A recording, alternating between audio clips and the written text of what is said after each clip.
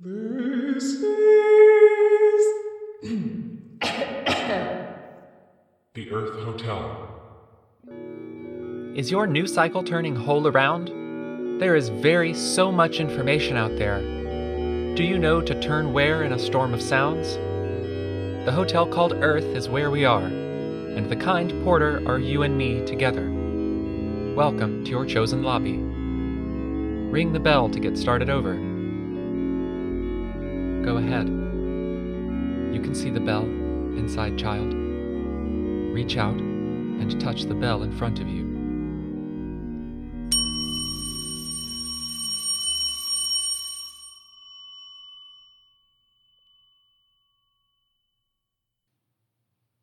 Thank you for participating in our survey. Your results are being logged and calibrated, and your monitoring devices will be returned to you at the end of the tour. I'm your Commissioner of Sewers, the ill-gotten golem of these hallway musings, Jackie Cotillard, and I'm very pleased to have you here with us again for this propaganda hour or two we have prepared for the ears on the left and the right of you. Our cuddliest and most respectful thanks go to Substrate Radio and the gorgeous people behind it. If you're hearing us there, I'm so glad to be with you here. Every day and night they hold superb programs, and very soon I'd like the luxury of highlighting those programs in a special crossover episode. In the meantime, find what you like at their site, substrateradio.com, and hit them on all the platforms. On the subject, the newly heralded staff behind this operator boldly welcomes you as well. Do our new concierge a favor and leave us a review or a like or whatever the thing may be, and let us know you're out there. It helps us a lot and goes toward forming the interlocking network of souls we aim to please here. Thank you, forever and ever and ever and ever and ever and ever and ever and ever and ever and ever and ever and ever and ever and ever and ever.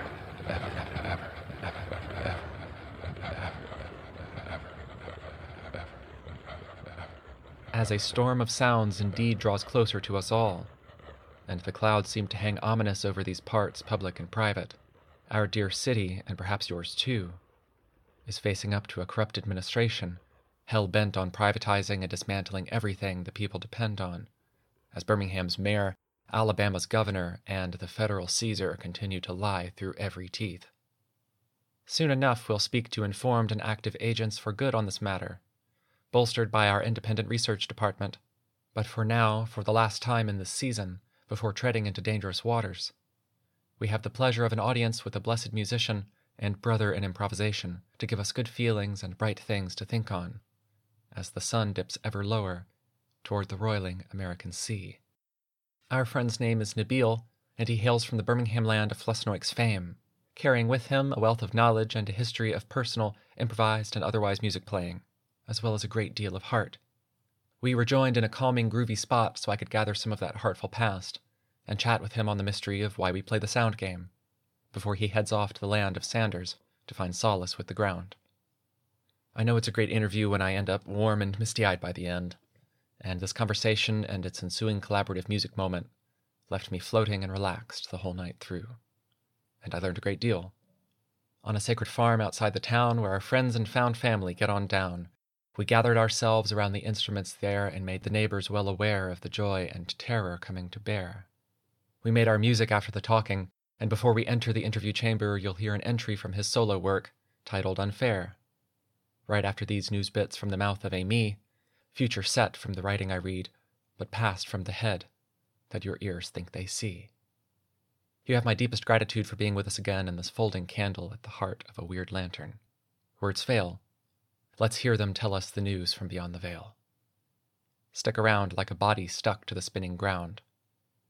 We have so much to see and so little time. Uccini tue imevramina. Your headlines for September are brought to light by the hard work of the disembodied entity called Syzygy Group, member FDIZ. Sunday. In this year of the plague, the dog breath runs hot. The tyrant in debt, claiming gold he has not.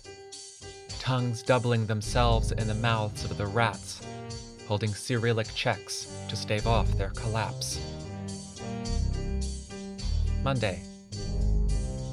Move over, let wisdom take cover. The sky is a smokescreen, eyes turning to mother. As symbol words scramble and strafe in the air, the quick turn to center, the learned despair.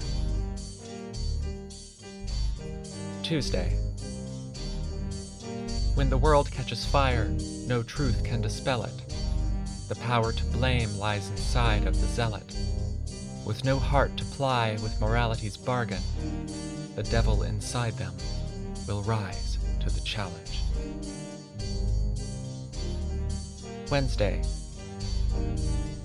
What glutted despotic financier's reigns whip pale smogging horses to mail us our chains?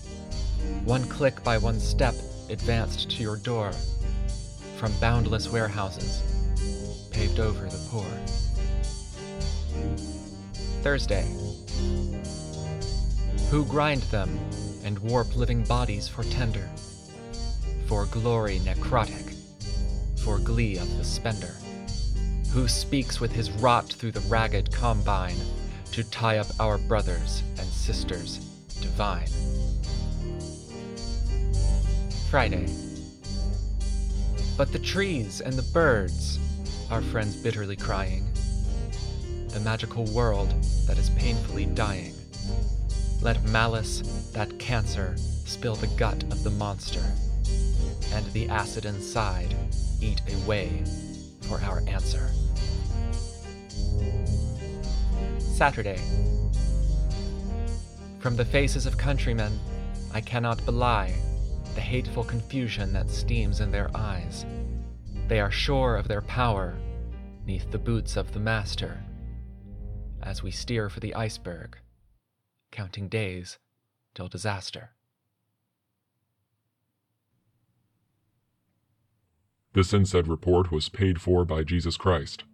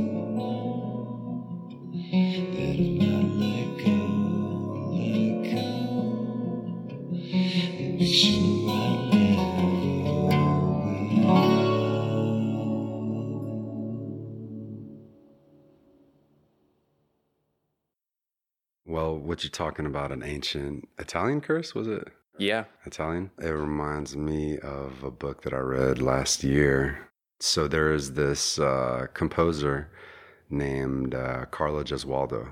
We're talking about 15th century magical composer, just a cappella music, you know. He was the Prince of Venozia, you know, and he had his own estate and everything, and he literally composed music to be sung for him and his private guests alone. Nobody else was allowed to hear it, you see. He murdered his first wife, and he had a curse put on him. He had a hex put on him by a group of witches, you know, in the area that were somehow related to the wife that he murdered. I'm not really sure. But it's the typical thing. He found his wife in bed with another man and murdered both of them. You know, he was the Prince of Venozia, so he got away with whatever he wanted to do. The wild thing is, man, is that the music that he wrote, theoretically speaking, you would find it coming out at the beginning of the 1900s. You know, for example, like he was a big influence for Stravinsky, you know, and Stravinsky kind of changed the game for everybody. Sure. Theoretically speaking. And after Stravinsky, people were like at their wits' end, and then they started coming out with the 12-tone serialism. They started coming out with all the different weird types of modern composition because of Stravinsky, and he just pushed music theory there. But one of his biggest influences was Gesualdo, you know. Wow. And he was kind of one of the main composers that actually resurrected Gesualdo's work to be part of like the normal canon, you know. But I'm serious, if you ever he has like 6 books of madrigals, and if you ever get a chance, you know, listen to like the sixth book of madrigals. I mean, I was pretty shocked at what I'm hearing, to think that it came out of the 15th century, you know. Wow. So it's pretty cool stuff. Where did you find that? Okay, Gesualdo was a contemporary of Claudio Monteverdi. And Monteverdi was like the shining star of Italian a cappella motets, you know, all just singing groups. You know, he was like the rock star of their day, you know, Claudio Monteverdi. And Gesualdo knew him well, but at the same time, Gesualdo, I think he was a witchy dude myself. There's no like talk about that, but I think he's separated from everybody. So like if you take music theory courses or music history courses, they'll mention Gesualdo, but they won't talk about anything serious about him. They just kind of mention him like, oh, he was a contemporary of Monteverdi, but Monteverdi always gets the light, you know. He deserves it. His music is awesome, you know. But Gesualdo is the one that kind of slipped through the cracks, basically, you know. So I've always heard about him throughout these years. And then sure enough, I was in a bookstore and I saw a book called The Gesualdo Hex. And I'm like, damn, is that Carlo Gesualdo? And sure enough, it was, you know. Amazing. Yeah. Well, we're 5 minutes in and we've already got excellent stuff to play. I'll stretch it out to 45 minutes and sing my curses over it or something. I'm very glad to be talking to you. Yes, likewise. This has been a long time coming, recouping work that I should have done a couple years ago, but I'm sure in the interim, important and interesting stuff has happened for you that'll come up. The whole thing will prove out like a wonderful cake. Yes. Actually, you're very much right. One of the most exciting creative periods of my life has been within the last year and a half, actually. And you're about to step into a whole new thing. Correct. So do you want to start a little bit back? Yeah, we can start a little bit back. First off, I wanted to clarify, I was thinking about, where is the first time that I met you? The first time I recall seeing you was at the Soft Rock Bungalow. Yeah, probably so. Is that correct? Is that when we kind of first That would have been a Flussnoix function, perhaps. Well, actually, I feel like it was the very first burlesque thing that you guys did. Yeah. In the basement of the Soft Rock. Wasn't that the first one that y'all did? Yeah. So I know I was there, but I want to say that was the first day that I met you and talked with you. And maybe we just connected on like maybe a creative level, if you will, you know? Yeah. And I think very shortly after that, we played, well, I was doing Flussnoix a bunch, and then you started coming over a bunch as well, and playing with us. So, but yes, a lot has kind of gone down, you know, and Flussnoix was awesome because that was really the first time that I had a steady weekly thing where we would go and just do this thing, which is improv jamming. And I'm sure many people know Jess Marie and Walker and Rodney and Brent and all the people that kind of came in and out of Flussnoix, even before I got there, actually. But that period of my life, like, you know, showed me the value of having that weekly exercise. And it made me want to do it daily by myself. And then once a week, meeting up with those guys and just jamming. Man, that's something that I think everybody in the world needs to do, you know? And everybody can. Everybody can. That's the coolest part about it. You know, literally anybody can. And, you know, once you drop these ideas of, you know, what people think a musician should do or what a musician is all about, and you realize that, you know, everybody has a heartbeat. Everybody has rhythm inherently in them, and it's worth fleshing out. It's worth experiencing, you know? Yeah. But a lot of that was where I kind of started getting this value of, and letting go of a lot of, you know, you go to school, you get theory. I mean, I had actually 4 semesters of music history, being like 2 semesters to start from ancient music to modern music. And then the next 2 semesters was going back to ancient music more in depth to modern music, you know? And so like all of that was really cool because I do like history and I like finding out the sources of things.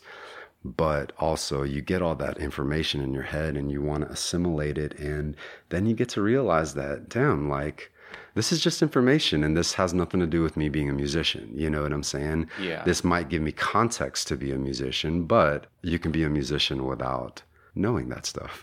Yeah, if you're You not know? pursuing through composing SATB, Yeah, you know, yeah, those are all exactly. rules that got established. People figured them out slowly, and then they all got thrown away. Yeah. Hey, I'll tell you what, Bill Evans, the jazz pianist, there's an interview with him on YouTube. And he said one of the coolest things, and he's kind of summed up music history, being that long time ago, before notation was an actual thing, music notation, you know, you had these, you know, just giants of sacred music that were literally just improving all day long. Yeah. You know, they're improving and they show their singers how to improv. And then eventually, you know, you had somebody who started coming up with things that there's like they call it Guido's hand, where they first started, like they would take all the knuckles of your hands, which is 12, and they would assign different notes to them. So, you know, and that's how he would transmit his music to the singers. He would literally have, and we're talking about do, re, mi, fa, sol, la, ti, do, you know, this is the beginnings of solfege, but you know, all of the accidentals in between, all of the 12 notes in what we know as our scale, he would just have them literally write them on their knuckles. Wow. And so he would show them the pattern of where to point in their fingers, and they would sync, you know what I'm saying? I've never heard of that. That's fascinating. Yeah, it's called Guido's hand. It's from Guido di Arezzo, you know. And it's cool. I mean, I think all of that is great, but to bring it back to Bill Evans, he was talking about that when notation started, it got to be its own little thing. And people were like, well, we can make notation better like this, or we can add this, or we can start doing this that way. And people got so zoned on how can we notate music properly? And then you get to the point where you get to Bach and he comes out with the well-tempered clavier and he's like, well, here's 12 keys and I can prove that on one instrument, being the piano, that we can play music in all 12 keys with one instrument, you know, and furthered musical notation and further, you get to Stravinsky, you get to Schoenberg, 12-tone method, all of that.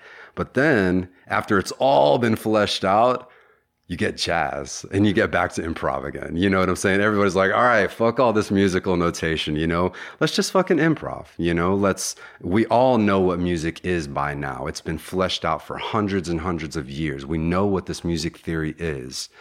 And then you get this freeform kind of jazz that started happening and it actually is more similar to where the music started, you know? So the whole system of notation and coming up with notation, while it is super interesting, I mean, I dig on it a bunch, but it's all dispensable, man. Every culture has their own way of notating music, you know? And if you want to think about any system of notation and if you want to adapt your music to it, you can. But none of it's really, I can come up with my own system of notation. Yeah. You know what I'm saying? So, which I have a little bit. You want to tell me about that? Well, it's within the context actually of the most recent project I've been working on. So, you know Paul and you know Calliope. Yeah. I've been working with them for the last year. I've known Paul a little bit longer than I've known Calliope. The three of us have I'm really hesitant to like talk about this because the thing that we have created, which is a story, we've created a story. The three of us, we have written a story, and we really didn't know where it was going to go. You know, when I like to read a lot, so initially I'm thinking that I want to turn it into a book. Paul is more familiar with musical theater, so he wanted to turn it into that. And it's, you know, we don't really know where it's going to go, but we did know that we had to like flesh out the story and all the details to this story. We started telling, like after we got the whole story and the details all worked out, we started telling the story to friends. And damn, it just took on a whole new level of fun, man. You know, the story just became like real. So, and the story takes about like 2.5 hours or 2 hours to kind of go through it, depending on how many details we want to throw in there. Yeah. I mean, that's epic poetry at that point. I like that. See, that's the thing.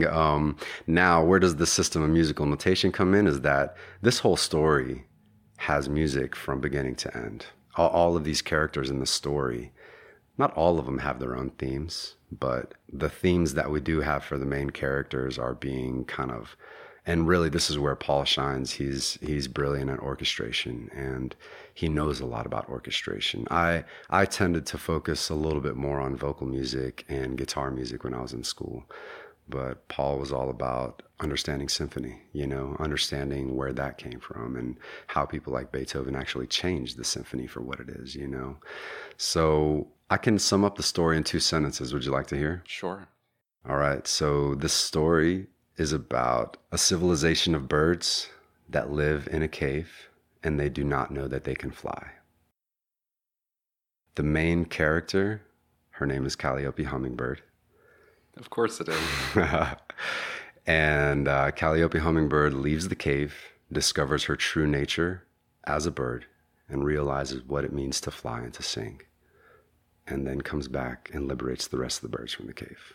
Story done. I talked to Calliope a year or more ago, and that was when she was fully in the songbird, bringing love to people. Yes. This group dynamic and giving joy through music. And it's so interesting that, and Paul made his way down here a year and a half ago. A little less than give or that. so, Even, yeah.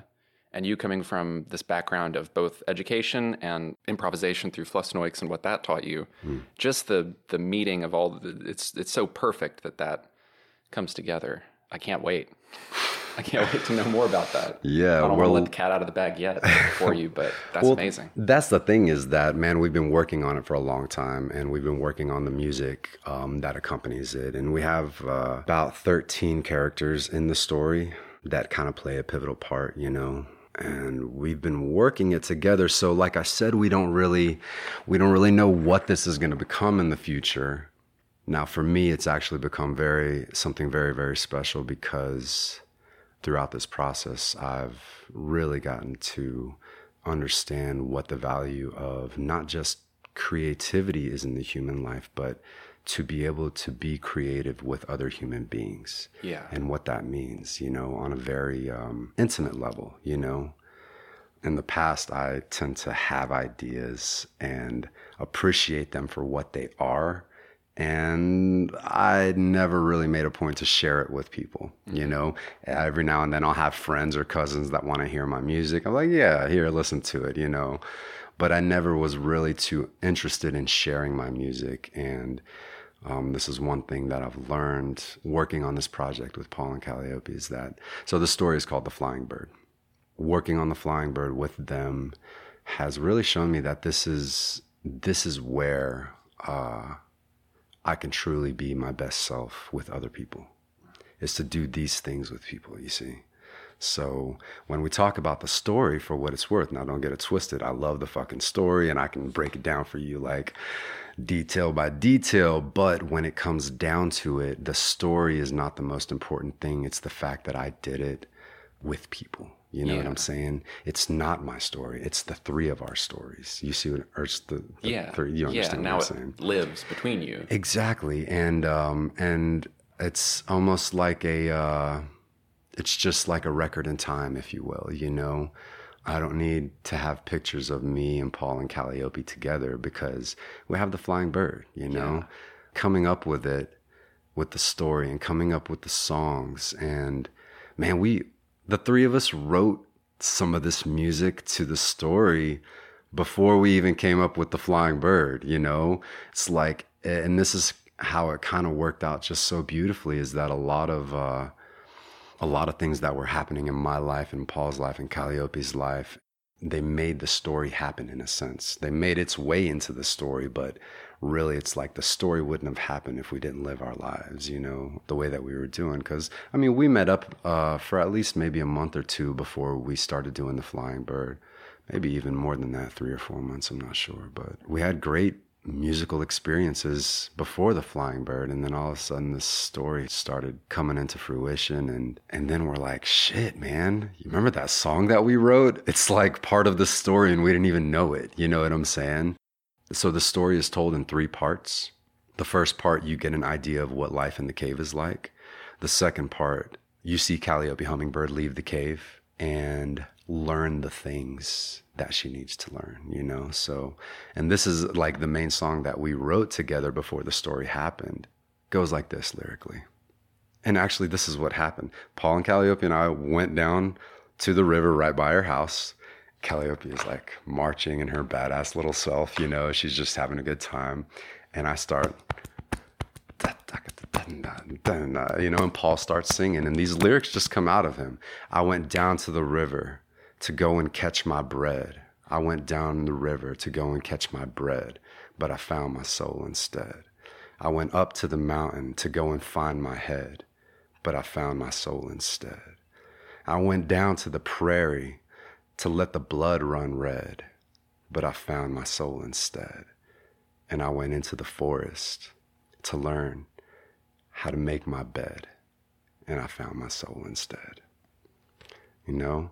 And this is the song that came out of that experience going down to the river with Paul and Calliope. You know, we wrote the song just in a flash like that. And then we started working on this story, and we're like, holy shit, like this is what Calliope Hummingbird's training was all about, you know? When she leaves the cave, she goes down to the river and she learns how to sing. She goes up to the mountain and learns how to fly from the eagle. She goes into the prairie and she learns how to hunt from the woodpecker. And then she goes into the forest and she runs into wild hummingbirds. And she actually learns how to use her beak to collect nectar, how to create a little hummingbird nest, you know? And so the story just kind of wrote itself out of us just being creative with each other, you know? Yeah. So it's a cool experience, man. I really treasure it for what it is. So I'm leaving town soon, and we're going to do a performance of this Thursday night. Oh, wow. Okay. Here. Oh, fantastic. We're going to do it here. What can I say? Like I said, like we don't really know what this thing is, what it's going to be in the future, if it's anything in the future. But it's like, as it is now, we just want to tell this story to our friends. You know what I'm saying? And we want to be able to just go through it. And, you know, we're going to talk it, we're going to sing it, we're going to fuck up, we're going to laugh with each other. But above all, you know, it's not like, okay, ladies and gentlemen, the performance of the Flying Bird is about to start. Yeah. Turn off your cell phones. You know, it's not anything about that. You know, it's something that we've gotten to do with each other, and we just want to share it, you know? Yeah. So, yes, if you're not doing anything Thursday night, you should come and check it out for sure. Oh, I'm going to make up some excuse to get off work so I can come be here. Amazing. I can't wait. So you're headed up to Vermont. Heading up to Vermont. To start, I guess, a new chapter of whatever that creative path is going to be. Well, it is. And this is, for me, this is how the blurring of life and art really start happening for me right now. So I've been paying attention to the things that I eat and to the things that I put into my body and put into my brain and everything for the last, 2 years, like being very proactive about my intentionality with things. So I am going to be going to Vermont to work for an organic vegetable farm up there. Do that for a year. Essentially, this whole year is going to be a way for me to just not have to fucking deal with money, man. Bills. rent, getting a job, dealing with this, dealing with that, emergency funds, everything. It's just like, man, I'm done with it. My relationship to money has always been kind of fucked. You know what I'm saying? I'd say that's universal. But you found a way to take the labor that you do and turn it into something that, or had the resource to be able to make that real. Exactly. And this is kind of the conviction, man, is that I do enjoy using my body, and I like working, and I like busting a sweat, and I like taking a shower at the end of the day and fucking feeling the pain in my legs and enjoying it, you know? But I hate that it's always for a price. How much are you going to pay me an hour?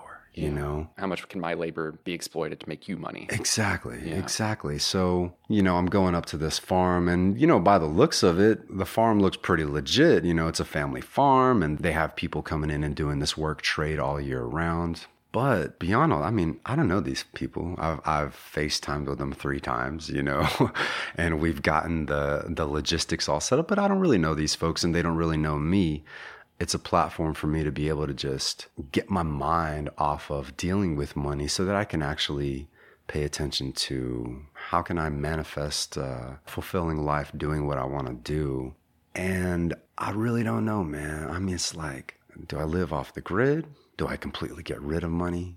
Do I keep money in, but I'm still scrounging for the rest of my life? You know, it's like, I don't have these answers, and I need a year to kind of get away from money to figure out what exactly I want to do with the rest of my life regarding finances. You see, man, this world isn't getting easier to live in, you know, especially with the concept that money dominates everywhere. I hate it, man. Yeah, I got to figure that out. Yeah. Well, you're taking the personal journey to, like you said, remove yourself from that to give you the space to be able to contemplate, to work and put yourself through a process so that whatever happens in the next year, not to say you'll float above it and be untouched by it, but to be able to step back from that, to be able to see things from a purer standpoint where you're not being poked and prodded by all this. You're just able to move through and then come out the other side with what I feel is the wisdom that we need to be able to survive and change things so that we can move through it. Yeah. I may be wrong. You said it's a work study program, but there's a creative aspect to all of that too, is there not?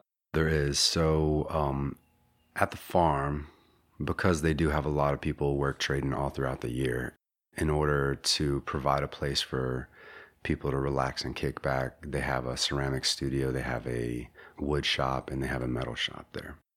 I do ceramics, and I work with clay, and I love working with clay. I like working in visual arts, you know. Within the context of visual arts, I've spent a lot of time with clay and ceramics and with drawing. Essentially, I am going to be going up there to develop a lot of ideas that I've had with ceramics.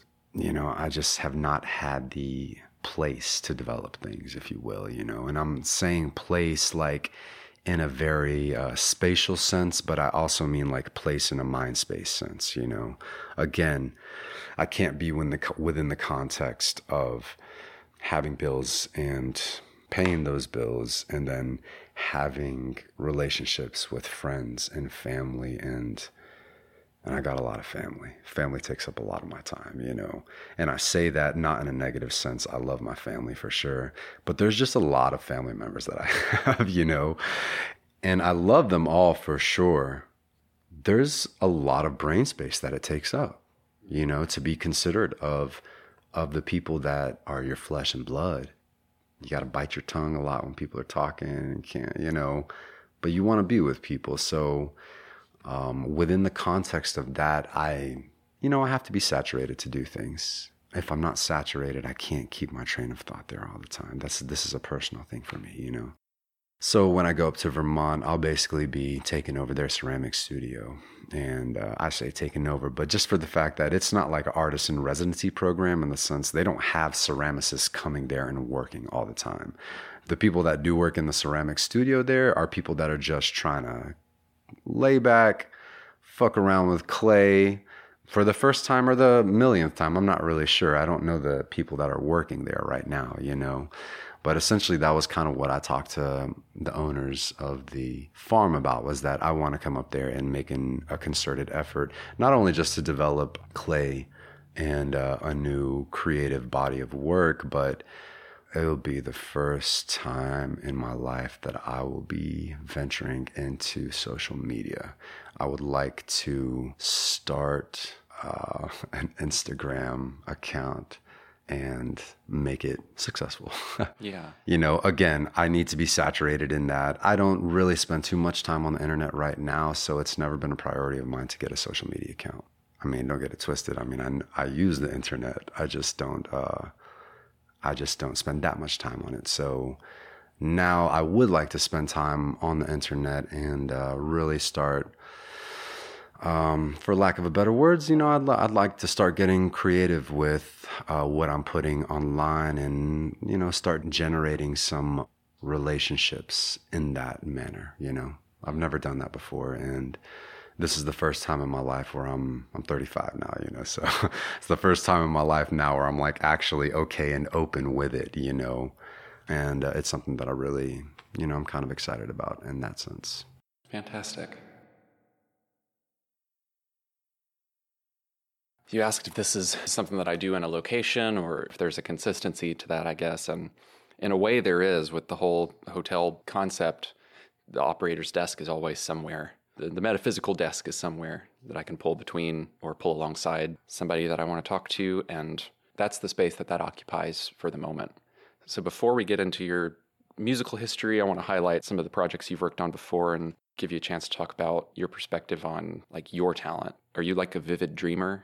Yes, when I go through transitions in my life. And because now a transition is kind of coming up for me, I've been having some wild dreams. Yeah. And I actually had a nightmare recently for the first time in a very long time.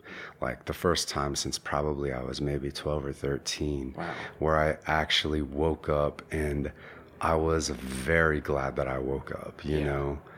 But yes, when I'm going through transitions, I get some, I don't know what they are. Dreams, visions, I don't really know. Yeah.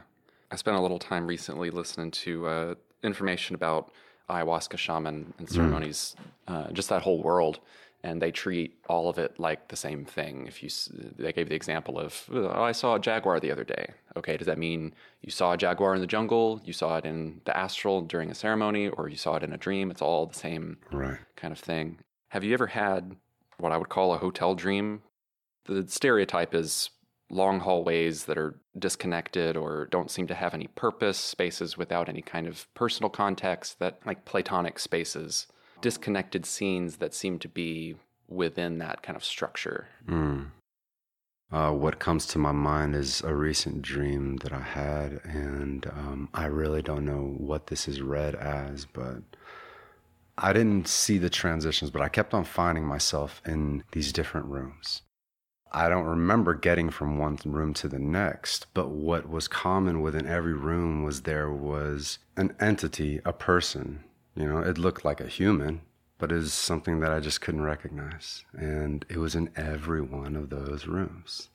I'm seeking to corroborate something that I've heard before. Did you get the sense, was it automaton-like? Was there an intelligence behind it, or did it seem like it was kind of empty? No, it did seem like there was an intention with that person or with that being. But like I said, I woke up super confused about it. And I've never worked on my dream life. And that's something that I would in the future like to tend to. So my issues with remembering a lot of it, right when I wake up, it's very hard to remember. Sure. But like I said, a lot of dreams recently have been very vivid. So some things just get impressed on your brain, you know. That's probably the closest dream I would have had from going hallway to hallway or room to room, something like that. Gotcha. Well, I'm glad to be able to touch on that briefly. So kind of your history in music, how did you get involved with Flusnoix, and what was your experience with music before that? Well, we can say before that, I went to University of South Alabama and I studied music there from 2006 and I graduated in 2011. That is what it is. Again, I mean, music is cool. And at that point, you know, especially when I was a freshman, this is in Mobile. So I had a group of friends that we played music. It was just three of us. And we were, just playing a bunch of places and having fun. But, I'm like in freshman music theory, and that's like freshman music theory is Monday through Friday, 8 a.m. or 9 a.m. depending on the school, and I was just skipping class. And then I get, to a reality check at the end of my freshman year, like, damn, my grades are bad, It was like I had to make a decision. It's like, do I want to stay in the group and really flesh the group out and drop out of college, or do I want to just forget about the group and do college, And well, the group was made of me, my girlfriend, and my best friend. Well, girlfriend and best friend end up hooking up with each other. Yeah. So I end up getting the answer given to me right then and there, Right. So, went through college, and it took me about, it wasn't until really my end of junior year into my senior year where I realized, like, holy shit, man, this is actually really cool to work with music like this, And I did a senior recital in composition, and I wrote pieces. I wrote a piano piece, wrote a piece for voices with guitar accompaniment, electronic piece with guitar accompaniment as well, piece for guitar and flute, and all of it was either guitar or voice oriented most of the time. It was a big accomplishment. It wasn't the coolest music in the world, but it was a great accomplishment for me. Yeah. And then I moved back to Birmingham. Just kind of had to figure out my life a little bit there. Were you from here originally? I was from here, yeah. Okay. And when I was 8, I did drum lessons. I stopped maybe when I was 12 or 13 because I found guitar. And I never did guitar lessons. I just, bought guitar magazines and just, got sucked into the world of heavy metal. You know what I'm saying? Yeah. And it was cool. I mean, I'll if you put on a Pantera album right now, I'll start thrashing, But there's only so far that heavy metal is going to take you. You know what I'm saying? And once I started getting into school and really seeing how music can be fleshed out in a lot of different ways, I started as a guitar major, but within a year, like, I made friends with some of the composition students. I was like, damn, man, I could do a lot more than just guitar stuff. Mm-hmm. And so that kind of led to the composition degree. So this has always been something that from a young age you were interested in. Did you think it was going to end up here? Or did you think it was going to be something that you put your life into? No, that's really more of my, let's say, challenges as a child. I just didn't really, I was very turned off to the world, man. I was very just taking things as they go, and I didn't really impose my opinion on anybody, and a lot of people, nobody would really push me as an individual because I was very young and I was very just easygoing. Anything happened, so nobody really pushed me. And I really, for example, I went to like a Christian school here in Glen Iris, and I was given the opportunity to go to the Alabama School of Fine Arts in 9th grade, and I just chose not to do it, for no fucking reason. Just being lazy, didn't want to leave my couple of friends in the Christian school, whatever, not a big deal. But I ended up going to college and studying ceramics and music. So I could have been doing that since 9th grade. Who cares? Or maybe something completely, it worked out, so to speak. Hey, honestly, I don't really care to think about regrets because that really just roots me in the past. Sure. You know what I'm saying? And so there's no concept of regret for me within that field, because you're right. I mean, shit, I'm here working on the Flying Bird with Paul and Calliope, and definitely if I would have done that, different things wouldn't have happened. So I'm very thankful for where things are right now. But, I had a little bit of music stuff going on when I was a kid. And I was really, to answer your question, I was just more fascinated with my world was heavy metal. So just thinking about this music and like, God, man, how are they coming up with this stuff? And I really didn't even have anybody to branch me out into a lot of stuff. Like I didn't even get down with Radiohead until I was like 2005 or 2006 or something. That's when I started listening to Radiohead, So I hone down on things, man. When I find something that I dig, I honed down. So I got into heavy metal and just started tracing it backwards all the way to Black Sabbath and all the way, to even couple of things before then, but Yeah, you got saturated. you get saturated. That's how I work, you know. I didn't start listening to Neil Young till about 4 years ago, and when I did, I was like, God damn, I can't stop listening to Neil Young. Yeah, you I know? can't believe there was a time before this. Yeah. So, but that's kind of how I work. And so I didn't really think about the future when I was a kid. I didn't think about what I wanted to do with music. I was just more enjoying, you know, playing Metallica and Pantera tunes and Soundgarden. I loved Soundgarden, you know, stuff like that. So Sweet. So somebody who really helped me open up musically, actually the reason why I ended up in Flusnoix. I don't know if you're familiar with Ned Mudd. Is that name familiar to you? No. He worked with LaDonna and Davey a lot Okay. in the 90s. So I guess there was like a more notable festival, which was the Improv Fest of 1996. Yeah. Ned gave me a CD of that, and I met Ned at Whole Foods. I worked at Whole Foods. And what I ended up doing with Ned that really I enjoyed is that he loved having me come over his house, and every time I'd come over his house, he would have a different instrument that he dredged out from his basement, and he'd be like, yeah, just play it, man. I was like, what do you want me to play? Just play it, you know? And so I'll play it, and he'd record it, and that's what we ended up doing. I'd go there for 2, 3, 4, 5 hours sometimes, and we would have like an hour or two of just recording random ass sounds, and then another hour of 2 of putting them in GarageBand or Logic, and then making pieces of music out of it. And I was like, damn, this is fucking fun. That's so cool. Yeah. So With no inclination of like, we're going to make a thing or going to do it was just pure creation. Just pure creation. That's so great. Yeah, we create the component parts, and then we actually compose something with it, you know? And this I liked. And, you know, that's the thing. Even when I was in college, like my composition professor was David Durant, and he's done a lot of cool things with avant-garde music, and I was still like learning about music theory, and I was still honed on music theory at that time, so I couldn't even think about avant-garde music at that time, you know? So it was always in the back of my head being like, wow, improv, avant-garde, that's weird music, you know, like I don't know what to do, you know?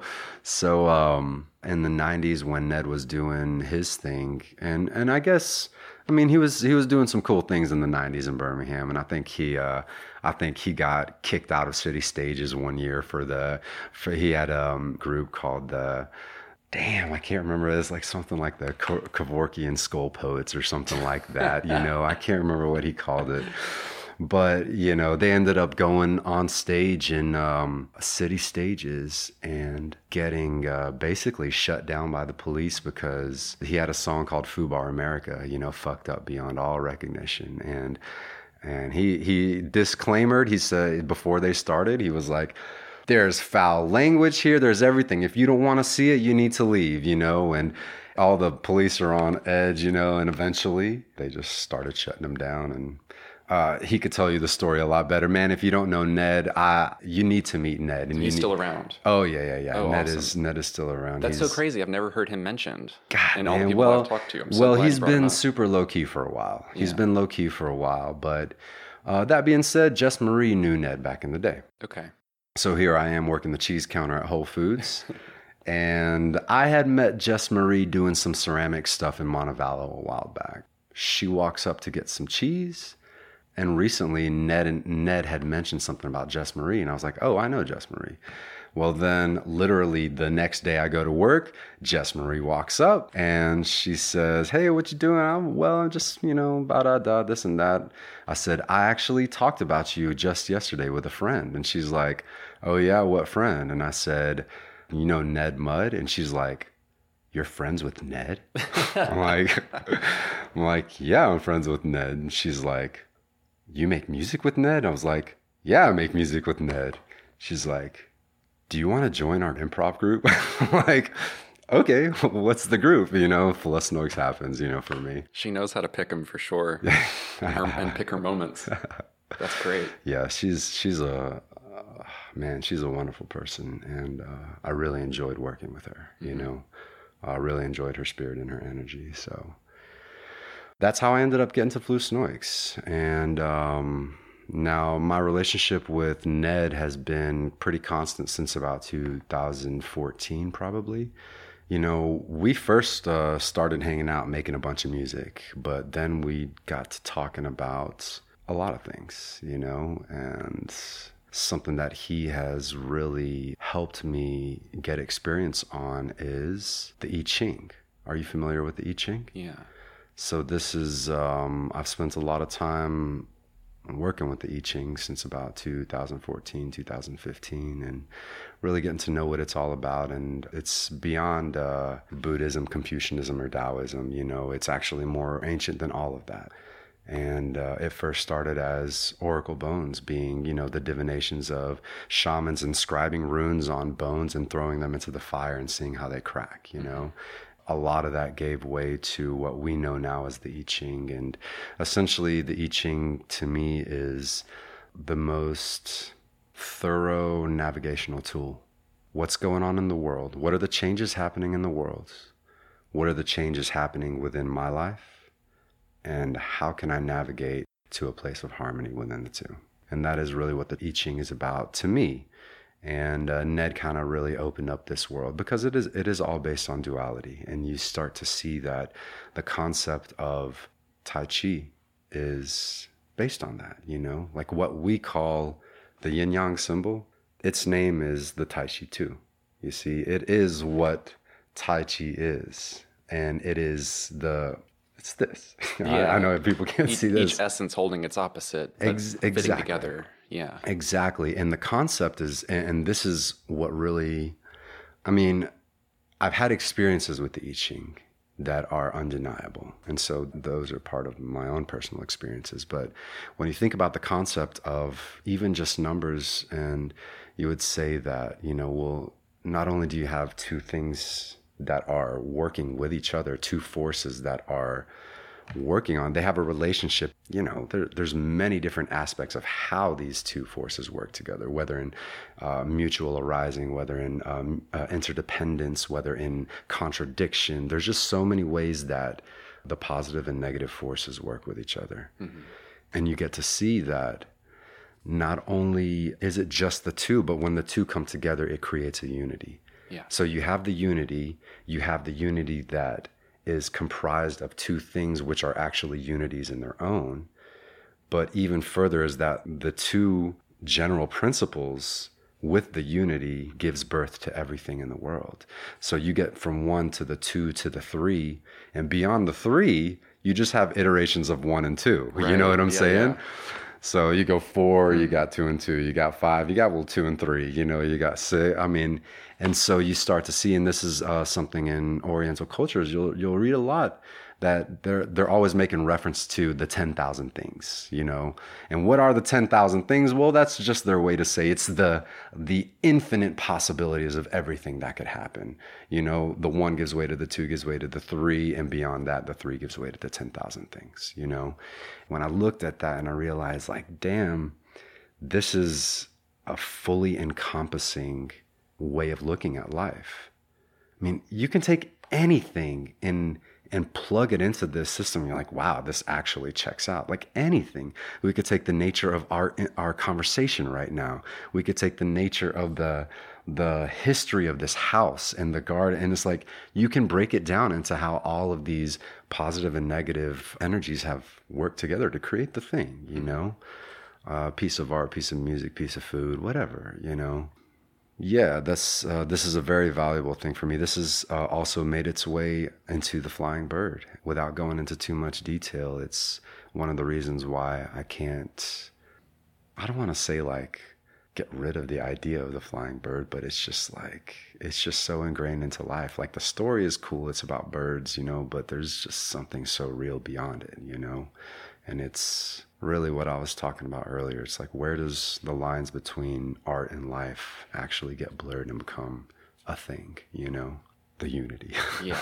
When life saturates the art that you're doing, then you're on the right track. Exactly. You're not a Pisces, are you?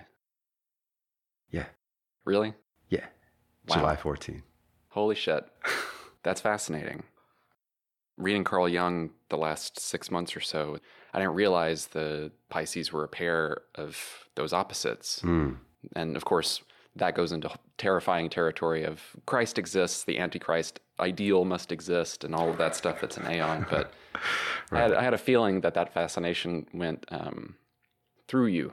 For sure, man. That's amazing. I mean, when it comes down to it, what am I and what are you, you know? Take away time and space, then there's no difference between you and me. We're the same thing. We're the same thing as this bottle of water right here.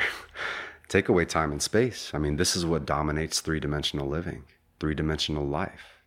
I speak, it takes time for my sound waves to get to your eardrum, you know? Well, you take that away, and then my voice is your eardrum. Mm-hmm. We didn't come up with the flying bird story. It's fucking archetypal, man, and it appears throughout history. And I think anybody who gets themselves open to it can realize it with anything that they do. Yeah, you know, we'll live it out. Yes. I mean, Carl Jung really outlined what the archetypal symbols are, you know, and you have people like Joseph Campbell that comes around and really elucidates what the hero's journey is all about, you know. You get to realize that not only is the hero every one of us, but the hero is everything that exists, you know. Everything that exists wants to be its own center. You know, there's that yogi, Paramahansa Yogananda. He wrote Autobiography of a Yogi. And his little phrase, I just fucking love it. He just says it. Center everywhere, circumference nowhere. You know? Yes. Love it, man. You can't put it better than that. And it's like, really, we are just all these little centers of energy that if we want to, we can feed into our center. And we all have ego. I mean, shit, man. Like, when I'm with my dad, I can't control my ego. I fucking just let him have it. You know what I'm saying? Yeah. I can control my ego. But who the fuck am I? And, you know, what is the ego? And it's like, well, I'm Nabeel. I have to deal with that. But eventually I'm going to deal with that. And in a way that is a thing. But, you know, when that little center gets to start reflecting all the other little centers and all of the little things that happen, then your center is no longer you. You're a reflection of everything that's around you, you know? You're the eyes looking everywhere and what they see. Exactly. It's been an absolute pleasure. I don't want to keep you for too long. Let's take this sweet ball of love and go make some music with it. Let's do it.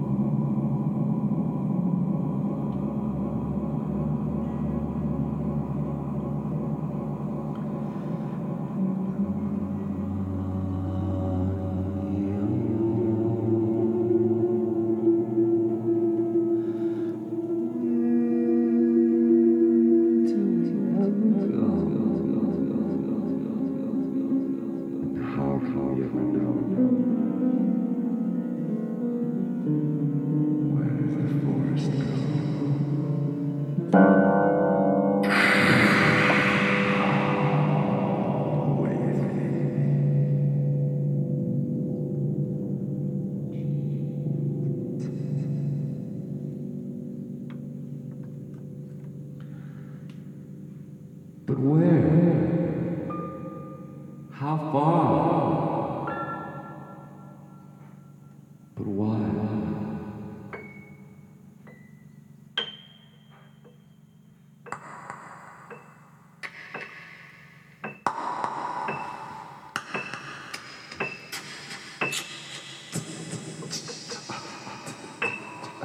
Thank you.